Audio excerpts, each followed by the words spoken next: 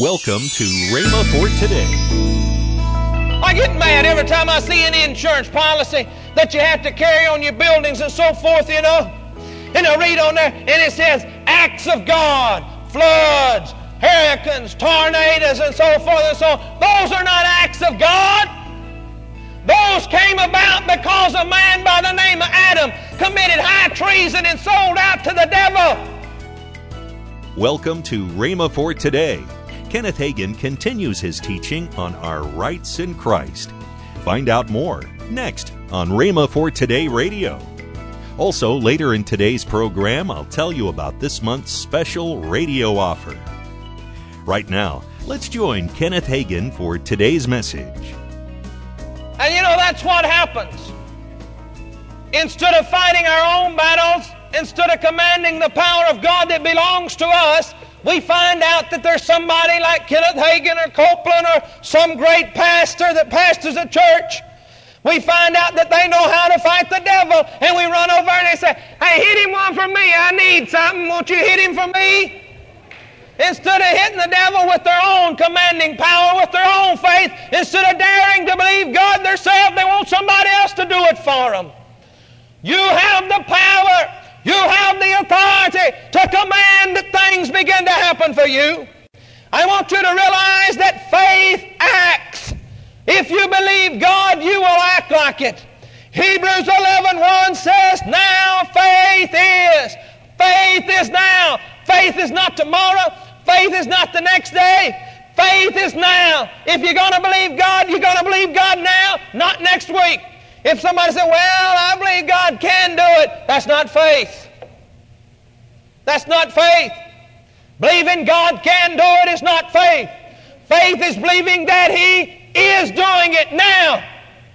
Now, I want you to notice that there's a time to pray, but there is a time to act. I want you to notice in the Word of God, when you see the biblical account of Joshua, we do not see him calling a fast. I don't see him getting on his knees and falling down on his face before God and say, I'm going to stay here and pray and fast till God makes the sun stand still. No, he didn't do that. He simply commanded that the sun stand still, and it happened.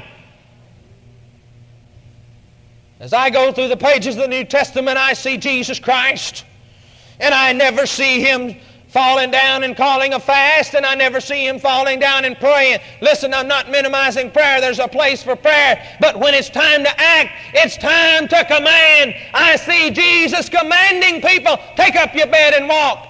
I see him commanding them, neither do I condemn thee, go and sin no more. I see him telling them, you're healed by the power of God. Daughter, thy faith has made thee whole. I want you to notice that it was always in a command and never in a prayer. Now, I'm not minimizing prayer. There's time for prayer, and there's a special teaching on prayer. But if we would get a hold of the fact that sometimes we're praying when we ought to be commanding, and that's the reason nothing's happening. Jesus did much praying. You see it in the Word of God where he went alone to pray. But when action was demanded, he spoke. And I see him there in Mark's Gospel, chapter 4.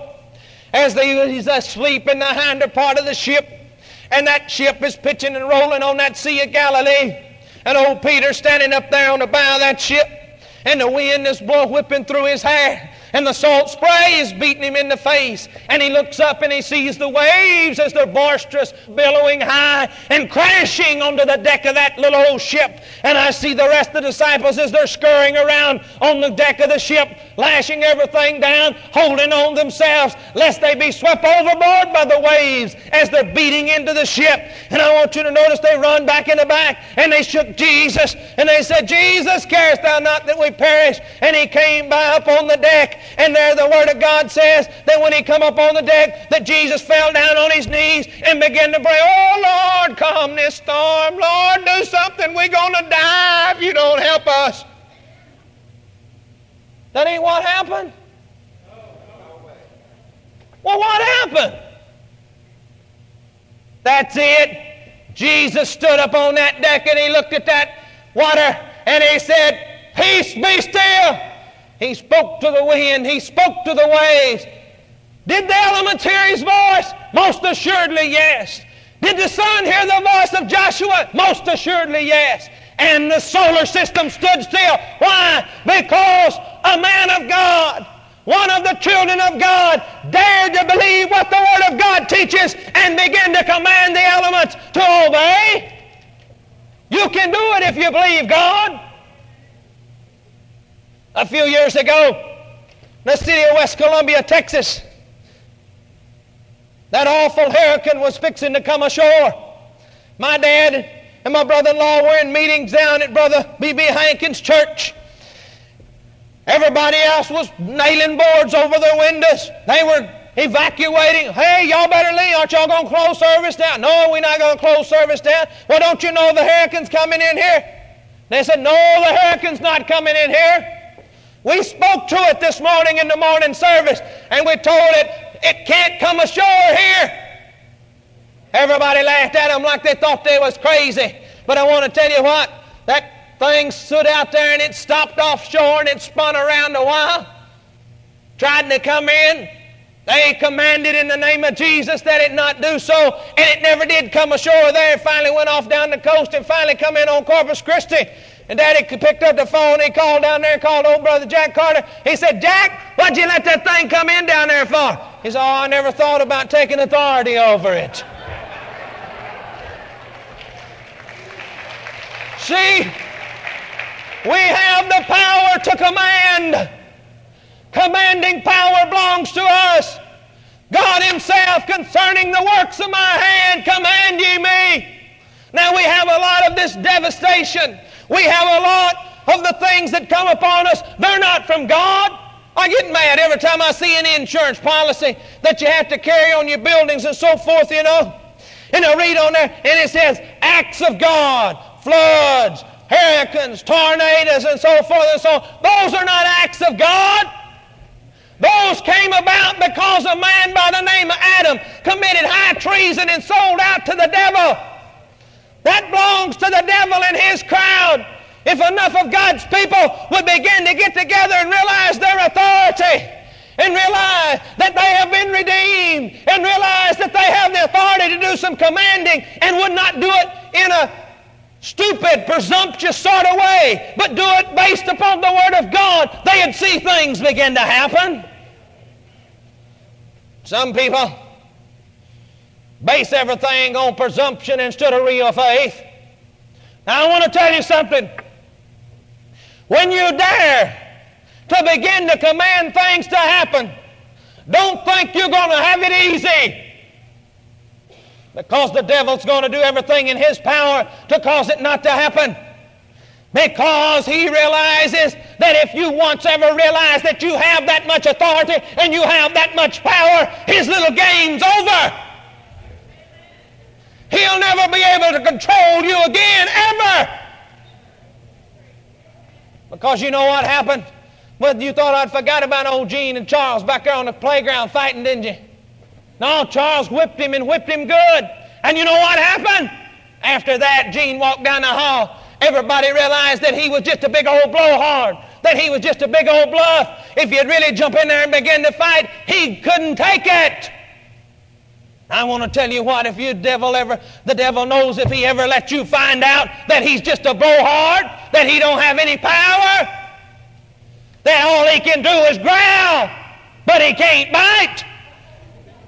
He knows if you ever find out that you have the authority and the power, that you're going to keep him on the run all the time. And instead of you getting on the other side of the street when you see the devil, well, there come the devil. He knows you're going to throw your shoulders back and walk down the street, and if he gets in your way, you're going to kick the tire out of him because you have the authority and the power to do so in the name of Jesus Christ.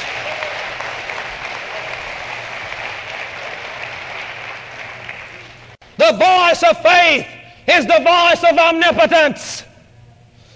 Matthew 21:19, and when he saw the fig tree in the way, he came to it, and finding nothing thereon but leaves only, said unto it, let no fruit grow on thee henceforth forever. And presently the fig tree withered away. Jesus didn't pray He said, with authority in His voice, let no man eat fruit of you hereafter. You know, many of us, we read Mark 11:23 that says, if you'd say unto the mountain and believe in your heart, not doubt, believe that those things which you said the kind of pass you'd have whatsoever you said, the mountain to be cast into the sea, in other words. You have anything else you say. A lot of us read that and we say, oh, we got power to do it. But when we speak, our voice has no authority in it. Now I remember, when I was a child growing up, Mom used to holler, Ken. I didn't pay much attention to that. Ken. Pay much attention. When she said, Kenneth Wayne, I moved. What was the difference? The authority that was in the voice. That's what the difference was. I knew she meant business. I knew that she wanted something done and I better get with it. You ever noticed a little old dog or a cat, anything? You know, as you walk out, you say, you can't go, get on back. That dog pay no attention to you no more than if you'd petted it. But I want to tell you what. You can turn around and with authority in your voice and say, I said get, and what happens? They run back up on that front porch and sit down and stay there, don't they? Why? Because the voice of authority was spoken. If you know anything about training animals, they tell you don't ever raise your voice except when you give an authoritative command, then raise your voice to the animal. And it learns the voice of authority.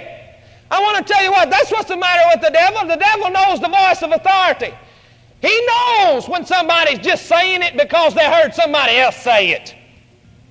He knows when somebody says, well, I thank God because I've got my needs met. He knows the difference between that then. Praise God, all of my needs are met according to His riches in glory. Welcome to Rhema for Today with Kenneth and Lynette Hagin. You can find more great materials by Kenneth E. Hagin, Pastor Hagin, and the rest of the Hagin family by visiting our online bookstore. Right now, I'd like to tell you about this month's special radio offer, the classic 6 CD series by Kenneth E. Hagin entitled Spirit, Soul, and Body, and the mini-book from Kenneth E. Hagin entitled The Coming Restoration. These two resources are for the special price of $29. That's $14.95 off the retail price. Call toll-free 1-888-FAITH-99. Again, call toll-free 1-888-FAITH-99. You can also order online at rhema.org. That's RHEMA.org. rhema.org. Or if you prefer to write to Kenneth Hagin Ministries, our address is P.O. Box 50126, Tulsa, Oklahoma 74150. We always love to hear from our listeners, so write in or email us today and become a part of Rhema for Today. Right now, let's join Kenneth and Lynette Hagin. Let me mention again that we got Winter Bible Seminar coming up and Worldwide Homecoming, February 17th through the 22nd, Sunday through Friday. It's right here on the Rhema campus. Yes. Right here. Go to rhema.org and you got all the details there. Tomorrow, more from Kenneth Hagin on our rights in Christ. If you'd like, you can visit our online bookstore at rhema.org. Thanks for listening to Rhema for Today with Kenneth and Lynette Hagin.